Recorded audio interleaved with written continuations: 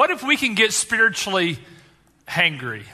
That's really where we're going over these next several weeks. Hang on to that. You sometimes hear, I don't know if you do this or not, I kind of obsess over these things sometimes, where you'll see reports come out about all the stupid things we spend money on research for, like we study the mating habit of some iguana in South America or something. Like we just spend all these, millions of dollars doing things. Well, let me give you another one that you probably could have solved without spending any millions of dollars. A 2016 study tested the reality of hunger. Is it a thing or not that when people get physically hungry, they have an effect on their emotions? We might call it the hangry study, if you will. So this is a true story. They took a group of college students, and they divided them in half. They didn't tell them what was happening. And they scheduled a test in the afternoon. And so half the group ate like normal that day, that morning, that afternoon for lunch, whatever. The other half couldn't eat all day until the test. And so when the test came, they got them in a room, mixed them all up, had them work on this project on a computer with a timer. So they had an hour to finish it. It was a real tight timeline, a lot of pressure, them kind of harping at them to get done. And right before they finished, the IT department had all the computers crash simultaneously and all their work was lost. And then they interviewed each of the students. And as you might guess, how much money was spent on this test? Anyway, as you might guess, the hungry group reported more hatred for the researchers than the non-hungry group did. That's an actual quote. They hated them. Was tax dollars spent on this? I'm getting a little hangry just thinking about that. So it's scientifically proven if researchers put you through a stupid test while you're hungry, you're going to hate them. Like that's just proven science now. We can establish that if you didn't know for sure before today. Another study they performed said that you're 56% more likely to be irritable if you're hungry. It's science. It's just proven true. I'm a little irritable thinking about how much money was spent on these studies along the way, but that's probably a whole separate personal issue. So biologists have researched this. I want you to picture being the biologist who on your resume says, I study hunger. I think that's kind of funny. But biologists study this, and they said it's because of a particular amino acid, neuropeptide Y, as seen here on the screen. Neuropeptide Y in your body has two main functions. Function number one is it monitors your energy level. And when you start having a lower energy level because you don't have enough food, it triggers your brain to say, hey, go get something to eat. That's neuropeptide Y. Neuropeptide Y also regulates aggression. So it makes sense that when neuropeptide Y is firing because you're hungry, it might also be firing and making you more aggressive. That just makes biological sense. So when you're running short on physical nutrients, you get grumpy, you get aggressive, you get irritable, you get hangry. My question for this series is, what happens if you're running low on spiritual nutrients? Can you have the same results? Do you also get emotional or relational irritability if you're spiritually hungry? Just hang on to that. I'm going to build a case this morning and in this series. I want to introduce you to a guy named Absalom in the Bible. This is one guy's sketch of the guy. We don't know, of course, what he looks like, but here's one guy's sketch. We do know a few things about Absalom. We know he was King David's third son, so he was a prince. We know he had long hair, and we know he was easy on the eyes. The Bible describes all of those things. It's like he's like me in every way. We really are almost twins, Absalom and I. And we also know that he was charming, and we know that he was conniving.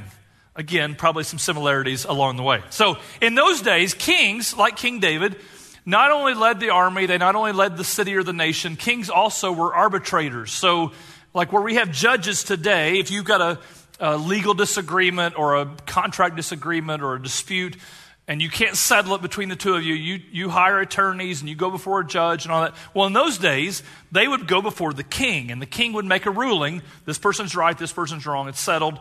And they were the final judge, final arbitrator of all matters that came before them. Now, as you might imagine, a king can't handle every dispute of the country, right? There had to be a screening process because the king can't hear from every disgruntled person. That's why we have HOA boards. We can't do that just as the king. So a good number of people would come to the capital city. They would come to be heard by the king. They would travel a long way, and they would try to get through the screening process, only be turned away, having not had their case heard, having not had justice that they wanted, and now they're leaving the city to go back home disappointed. Because the king wasn't available for every case, every time, or the cases he didn't think were worthy. So now enter Absalom, the conniving, charming prince. Absalom, this young, attractive, charming guy, he would sit near the city gate, and as people came out of the city, having not been heard by King David, his father, Absalom would say, boy, I hate that Dad didn't take time to spend time listening to you. If I had been king, I would have totally taken time. I mean, your case is so important. I would have spent time listening to you. I hate that you didn't get justice. If I had been king, you would have gotten justice. And he started over the next 3-4 years like this campaign to garner support for himself. I'm picturing Absalom having billboards on the streets. I'm picturing having daytime TV commercials. You deserve to be paid. I'll get you the money you deserve, Absalom might say. And over time, is that thing still there? Okay, get that off there. I don't want to get sued. They'll get the money they deserve from me. I don't want that. Over time, the Bible says it's about 4 years of time. Over time, Absalom gained quite a following. It describes him like hugging people when they came out of the city, or kissing their hand, or just doing all political kind of things. 2 Samuel 15:6 says, Absalom behaved in this way towards all the Israelites who came to the king asking for justice. And so Absalom stole the hearts of the people of Israel. He stole their hearts. And because Absalom was patient, it took several years to do it, and because he was cunning, he waited for the opportunity to lead a coup because he had their heart. So he gathered an army, he gathered support, and he marched secretly on his father. Well, right at the last minute, David's a warrior. Had he known it was coming, he'd have been different. But he marched on him at the last second. At the last second, he found out Absalom's coming with an army, and David's only option was to flee, to leave Jerusalem, leave the throne, leave the Ark of the Covenant, which represented the presence of God, to take his family and to flee for his life. And that's what David does in 2 Samuel 15. Now, as he was leaving the city, the Bible says that David stopped multiple times along the way, probably to grieve, probably to reminisce, maybe to reflect. So he stopped. The Bible describes times. He stopped at the edge of the city right as he's leaving the city. And then he went down into the Kidron Valley and stopped there again in the Kidron Valley. Then he went up on the Mount of Olives, and stopped up on the Mount of Olives and took some time there. I mean, he actually takes a reverse route that Jesus takes in the triumphal entry, which is probably symbolic typology type stuff. David the king fleeing Jerusalem as he leaves the city. Jesus the king as he's coming into the city. There's probably some symbolism there. But that was the path that he took. And in fact, here's a modern picture from Google Maps of the city of Jerusalem. So on your left is the city of Jerusalem. You see that high wall. There was a Temple Mount there now, but it's kind of elevated up on the hill. And so David would have stopped up there at the edge of the city and then come down to the Kidron Valley, down to the right, down lower here behind that fence. And then he would have gone back up the Mount of Olives there on the right side and over into the desert, out into the wilderness. And some scholars think, many scholars think, that as he was on one or more of those stops, reflecting, considering, grieving the loss, it's when he wrote the 42nd and 43rd Psalm. There are two Psalms in our Bible, really kind of one Psalm. If you read them together, you can kind of get a picture of that. Let me just show you some of that. Psalm 42:1 says, as the deer pants for streams of water. I don't know, by the way, this is in my imagination. I'm picturing back in the day when it wasn't quite so developed. There was probably a stream running through the Kidron Valley, and David may have seen a deer there as he was reflecting. I don't know. David's kind of poetic. As the deer pants for streams of water, so my soul pants for you, my God. My soul thirsts for God, for the living God. Where can I go and meet with God? Now, you don't often see a deer panting. If a deer comes in your backyard, you don't see him like a dog will pant. You don't see a deer typically panting. But when a deer has exerted to the point of panting, he's often fleeing from an enemy. He's often been chased by a predator, which would be an excellent picture for David, fleeing for his life, down into the Kidron Valley, up onto the Mount of Olives. That makes a lot of sense. Running from his life from Absalom. Because in those days, if a coup happened, you're getting killed. You're not going to survive this. But David says, I'm not thirsting for water. Deer pant for water. Deer want this stream like in the Kidron Valley. My panting, though, is deeper. My panting is for God. My longing is more spiritual. And David recognizes that. Now, I've just got to stop a second because it'd be remiss not to. Is it possible that our fatigue and exhaustion, ask the average American, how do you feel? Tired, wore out, too busy, whatever. That's what they'll tell you. Is it possible that our fatigue and exhaustion is not physical primarily, but like David, our longing is deeper than that? Our longing is more spiritual. Our panting, unbeknownst to us, is really for something more of God. David continues in verse 5. He says, "Why, my soul, are you downcast? Why so disturbed within me?" He's talking to the spiritual side of himself, his soul. And he says, "You're downcast." Now, downcast is a shepherding term, which makes complete sense for David, who used to be a shepherd prior to being king. And a downcast lamb, if you're not a veterinarian or a farmer, you might not know this. A downcast lamb has actually been flipped upside down because lambs are stupid. When you're compared to a lamb, don't think it's a term of endearment. They're idiots. So the Bible repeatedly calls us all sheep. And so a lamb, if he gets up on a hillside, he's a little top heavy. If he's not been sheared especially, if he gets up on a hillside or he gets bumped into or whatever, he can get flipped over on his back and he can't get up by himself. And then there's all kinds of medical things that happen. You can Google that later. I don't have time to get into that. But all kinds of medical things happen. And within a couple hours, he's dead. Like that's a fatal, downcast is a fatal thing. So a wise shepherd does not come up and start screaming at the lamb for how much of an idiot he is. Why are you downcast? Why are you doing that? Like, that's not how he does it. You'll just scare an already scared animal, frightened animal. So a shepherd will go to a downcast animal and will gently flip it over because, like if you don't get good circulation in your hands or feet, they fall asleep. Well, a lamb who's been flipped upside down, all the blood runs out of his feet. And so if you just flipped him over and walked away, he's going to just fall right back over again, flip back over, downcast again. Which might be funny to watch, but not so good on the lamb. So a good shepherd will flip the lamb up and then kind of hold it a minute and let it settle itself and let his feet get settled and let the circulation start working, let him get grounded. If the shepherd doesn't have time for that, sometimes you'll see a shepherd pick the lamb up and put him on his back and they'll walk along together while the blood recirculates and the lamb calms down and quits being so frightened because he's downcast. And all of that is done one at a time. The shepherd doesn't fix 20 downcast sheep all at once. It's a one at a time deal. And normally, all of this is normally because the sheep did something stupid. The sheep made a mistake. He went where he wasn't supposed to go. He did what he wasn't supposed to do. And now he's upside down. And now he's flailing for his life. And now he's completely helpless. And now the shepherd has to come and restore him. And what a great picture for our time. So many of us feel upside down and we're running as hard as we can and yet we can't seem to catch up. We're moving frantically and feeling helpless. Why are you so downcast? The wise shepherd asks us. I mean, think about David. David had a lot to be reflective of if this indeed was when he wrote it. He's not only losing his career, he's not only losing his home, losing his power, losing his money. David's also being betrayed by his son.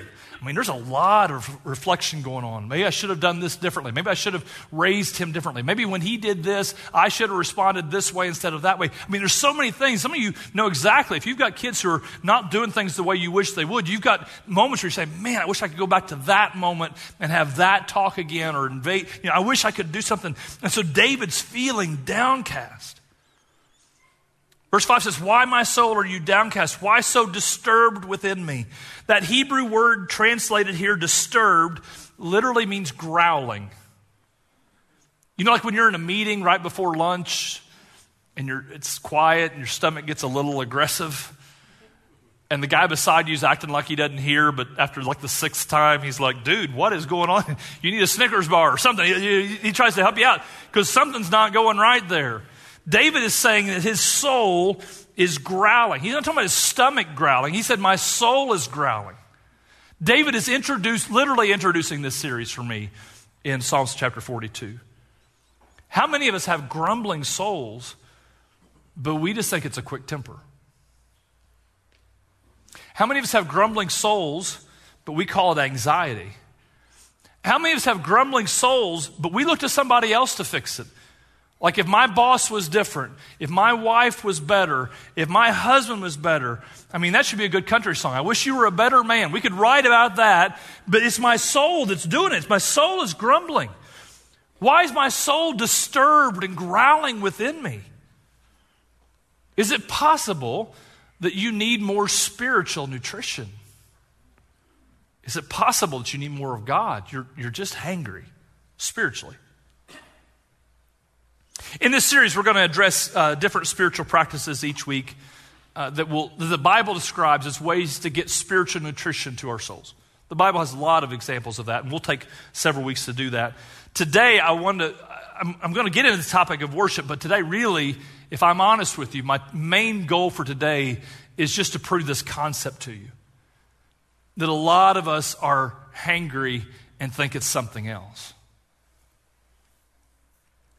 And if you're hangry and think it's something else, it doesn't fix it. And so I want to convince you, I want to implore you to invest into fixing what really ails you.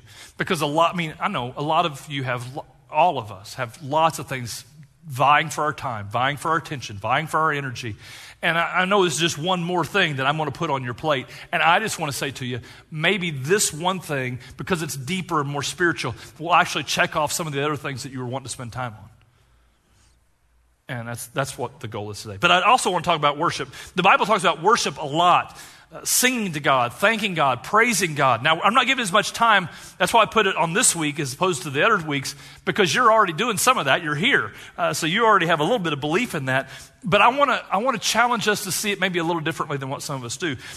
Look at these words from Psalms 95. There's a lot of places I could have pointed you, but Psalms 95 is great. Psalm 95:1 says, "Come, let us sing for joy to the Lord. Let us shout aloud to the rock of our salvation. Let us come before God with thanksgiving and extol him with music and song." In American churches, and this is not judgmental, this is me too. In American churches, worship has become the warm-up act before the pastor speaks. You know, you go to a concert for somebody you really like, and they've got some local schmuck who warms up for them. That's what we've done with worship. But if you know me, you know I'm the local schmuck, and we're worshiping somebody greater than me. So we've gotten it backwards. But that's what we do. And it was never designed to be that way. Worship of our great God was never designed to be the warm-up act for some dude. That was never how it was designed to be, and we've gotten it all backwards. I mean, here in Psalm 95, look at the verse. We're told specifically to sing to God. We're told specifically to be joyful and loud and thankful, to do it with music. I mean, this is not a suggestion. This is not a, hey, if you think about it, this is a command in the words of God to do these things for God, to God. We were designed that way. Now, with this in mind, I'm making a kind of executive change today. I just want to let you know full well what's happening. Normally on Sundays, one of the things we do to be welcoming is we leave all of the house lights, if you will, the lights over the room. We leave all those on for the first 5 minutes or so. In staff meetings, when we're talking about how to organize the service, we don't ever put something we want everybody here for in the first 5 minutes because we know you're not going to be here in the first 5 minutes. But we leave the lights on so that new people specifically can find their way to their seat and they can feel comfortable and not have to walk into a dark room and all of that. The problem is, it's typically not the newer people who are coming in late. If you didn't wear your hard-toed shoes, I apologize for that. If a newer person comes in late, it's almost always because they got caught in children's check-in by the rest of us who are also arriving late, and it makes them later in the process. Because we're all getting here last minute. So new folks aren't getting here late. They get here early because they don't know where they're going. They want to make sure they get their kids settled. They want to make sure they get whatever. And they come in and grab a seat. We're out talking to people. We're getting a cup of coffee, maybe a second cup of coffee. We're talking around. And then the service starts. We're like, I probably should get in there, but I got to tell this guy about this thing. And so we're having this conversation. And we finally mosey right. It's not really starting anyway. I mean, it's just, the service is not until, it's later when it's really starting. And the unintended message of us leaving the lights up, assuming people are going to come in. And it's my fault. I take full responsibility. The unintended message is that we're not really starting until later in the service. This is just the music interlude to get everybody in their seat. Nothing's really happening until later. And that's never how the Bible describes it. So that's going to change today. So next week, if you come in late, you're going to have to make your way in a dark room to a dark seat. That's how that's going to be. Okay? Now, if you're a new person, our greeters, I'm going to ask them to do this. If you're a new person, our greeters will smile at you and they'll help you find your way in a dark room to a dark seat. They're going to do that. If you're a regular person, our greeters will also, because God is kind, they'll also help you find your way in a dark room, but they're going to roll their eyes at you as they're doing it. That's just going to happen because you know better. Now, true story, confession to you. I knew this was coming today. You didn't know I was going to fuss at you, but I knew I was going to fuss at all of us. And so today, honestly, before first service, I always worship with my family first service. I was out there and people were wanting to talk to me about different things. And so all of a sudden I hear the service about to start. And I'm thinking, I got to get some coffee. So I'm going over, just doing my own thing, get some coffee. People are talking to me, I'm talking. And all of a sudden I realize, oh shoot, I'm going to be late before I fuss at them about being late. Like I can't do that. And so I'm booking it across the lobby and grabbing the communion and getting and I was in on time. I did it in on time. But it was very close. I was almost a total hypocrite even this morning. Let's think about how we do other things. Let me just think how we do other things. My 4 daughters are so excited because they have Taylor Swift tickets that everybody's fighting over when she comes to Nashville in May. And I guarantee you, with the amount of money that was spent on those 4 tickets and the excitement level they have about Taylor Swift coming to Nashville, I guarantee you they will not be walking in to see Taylor 5 minutes late. Sorry, Taylor, I had to get some coffee. There's no way. There's not a chance in the world. They won't let parking be an excuse. I mean, they're going to have to park like in Alabama to get into the arena. You've got parking within like 50 feet of this building to get in this room. There's no way that's going to stand in their way. Go to see a soccer match and see how far away you have to park. Like there's just no way that we would allow that because it's important to us to see Taylor or soccer or the Preds or the Titans. Oh wait, that's too soon. I shouldn't make fun of the Titans. That's too soon. It's important for us. We wouldn't be there 5 minutes late. When I went on sabbatical, I went and watched the Colts get beat by the Titans. That hurts me to say that out loud. I was there like an hour early. In my seat, way up in the stands to watch them. Now, this is not for us to feel bad. This is for us to change. We have allowed ourselves to see singing to God as the opening act of the sermon, and it never was. We were just wrong. We were wrong on that. Come, let us sing for joy to the Lord. Let us shout aloud to the rock of our salvation. Let us come before him with thanksgiving and extol him with music and song. Psalm 95 continues, for the Lord is the great God, the great King above all gods. I would say the great King above everything else that we worship, every entertainer, every actor, every celebrity that we worship. In his hands are the depths of the earth, and the mountain peaks belong to God. The sea is God's. He made it, and his hands formed the dry land. Now, these are not new commands from David or concepts for David. The people he was speaking them to and the original Jewish people, none of them were like, oh man, I had no idea God had involvement in making the earth. They knew all of this. It's been said we don't need to be taught as much as we need to be reminded. And there's something powerful about music that reminds us of what we already know to be true. Specifically here, the goodness and greatness of our God. I mean, just this morning, think about this morning and what we've been reminded of. We've been reminded that even when life is tumultuous, our soul can be well this morning. We were reminded of that. And if your soul is in a storm right now, which I'm sure a room this size, a lot of you are facing that, knowing that it can be well anyway, that's a big reminder. We were reminded just this morning that our God is holy. Holy, holy. Jesus is above all that. Jesus reigns. And if Jesus reigns and we put him in his proper place, then all of my giant-sized problems in my life become much smaller because he's bigger. I mean, they're just as big. I'm just as small, but he's bigger. And so all of a sudden, my huge problems that I can't solve become right-sized in the feet of my God who reigns. It's important for us to be reminded. The Lord is the great God, the great King above all gods. Verse 6 says, come, let us bow down and worship. Let us kneel before the Lord our Maker, for he is our God, and we are the people of his pasture, the flock under his care. We're the flock, Scripture says. We're the flock who sometimes gets downcast, the flock who sometimes goes where they're not supposed to go and does what they're not supposed to do and has to have our shepherd come as our only hope to ride us up and put us on our feet and carry us along the way when we can't walk on our own. It's powerful. We've got to be reminded of that. Psalm 95 ends with a message from the Lord. So David has this whole thing on the front end about singing to God, and then there's a message from God in those last verses, which I think is why verse 7 ends with, "Today, if only you would hear his voice." And then it goes on to give this message from God. Is it possible that we can hear the voice of God more clearly when we've taken some time, not just to sing, not just to listen to musicians sing, but when we've taken some time to worship?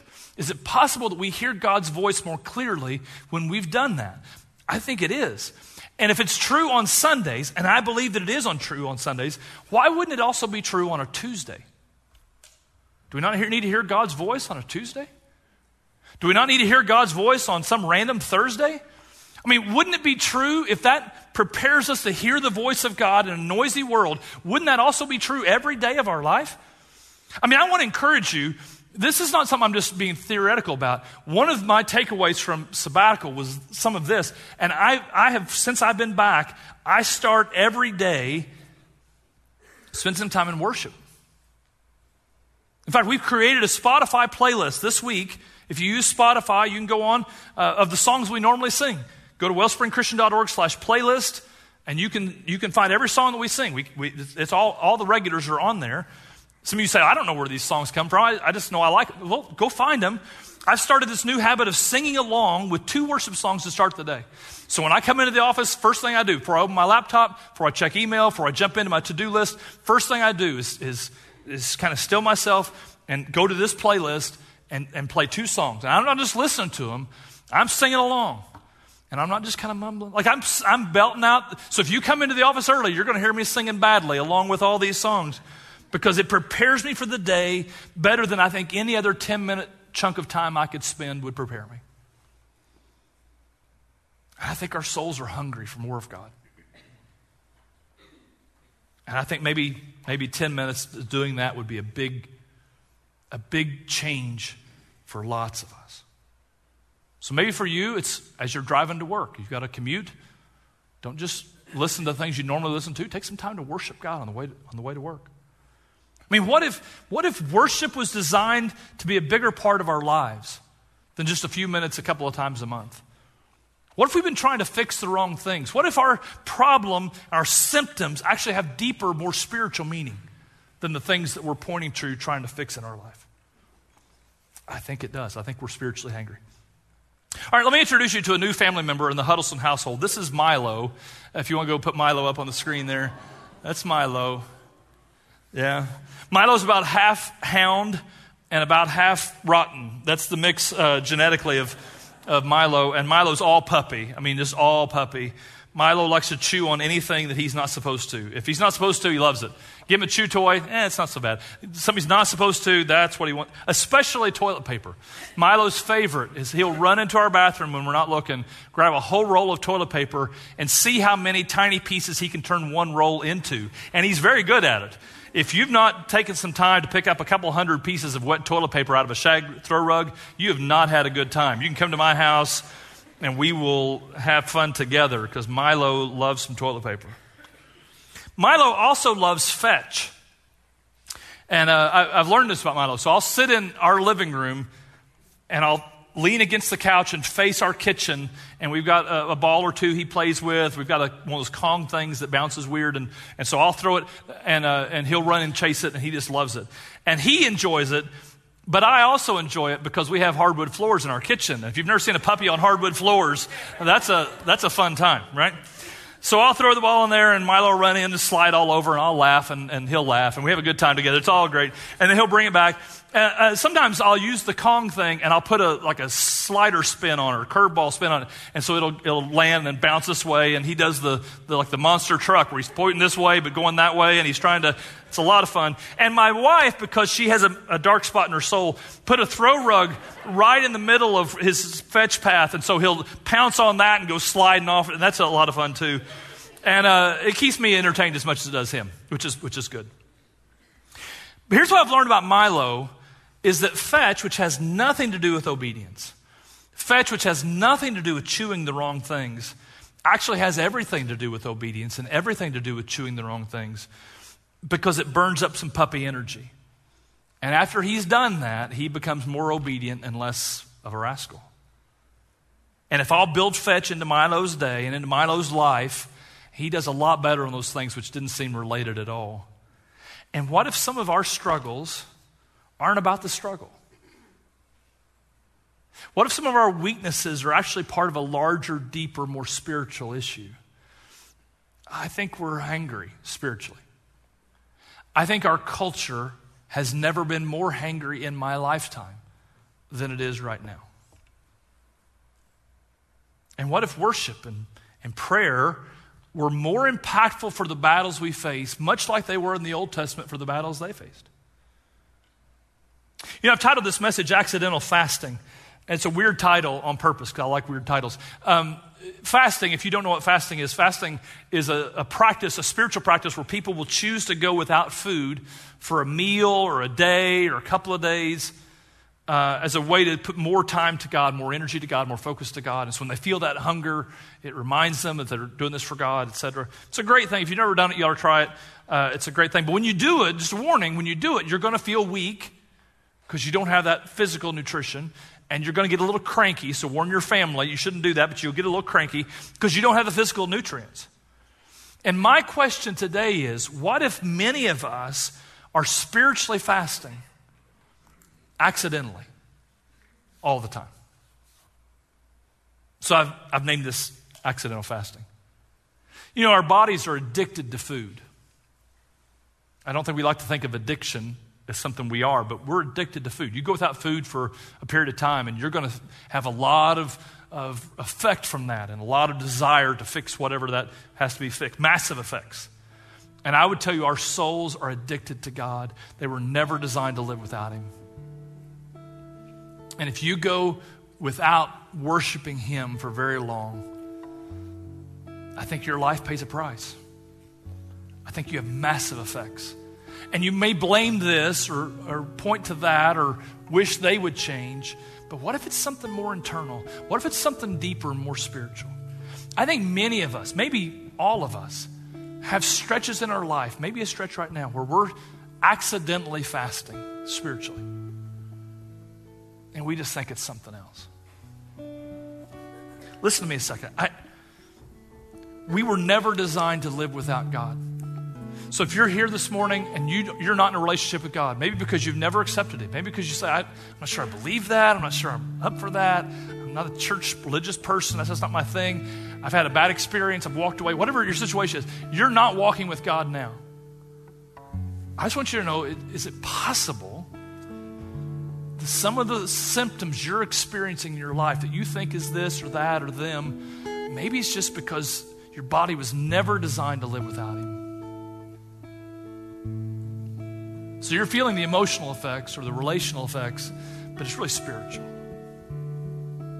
You know, some of us have accepted God, and we've committed to walk with Him.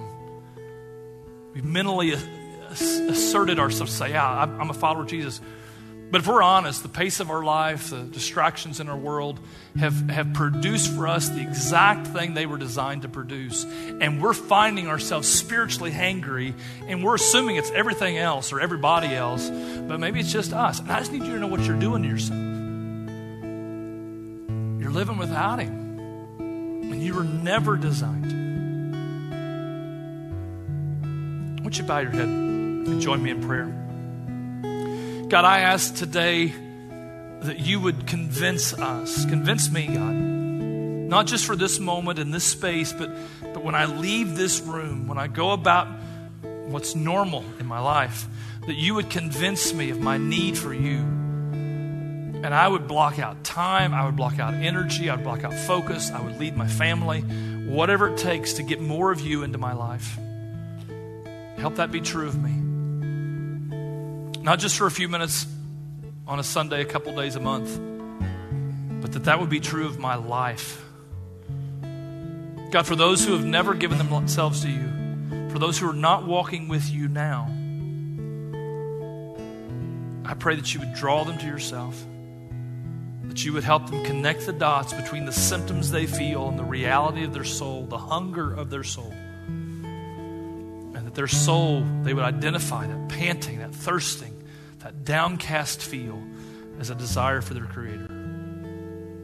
And they would do something about it today because you've already paid the price. You've already paved the way. They just need to say yes to you. Thank you, Lord, for Jesus, for paving the way, for paying the cost, for caring enough. We pray in his name.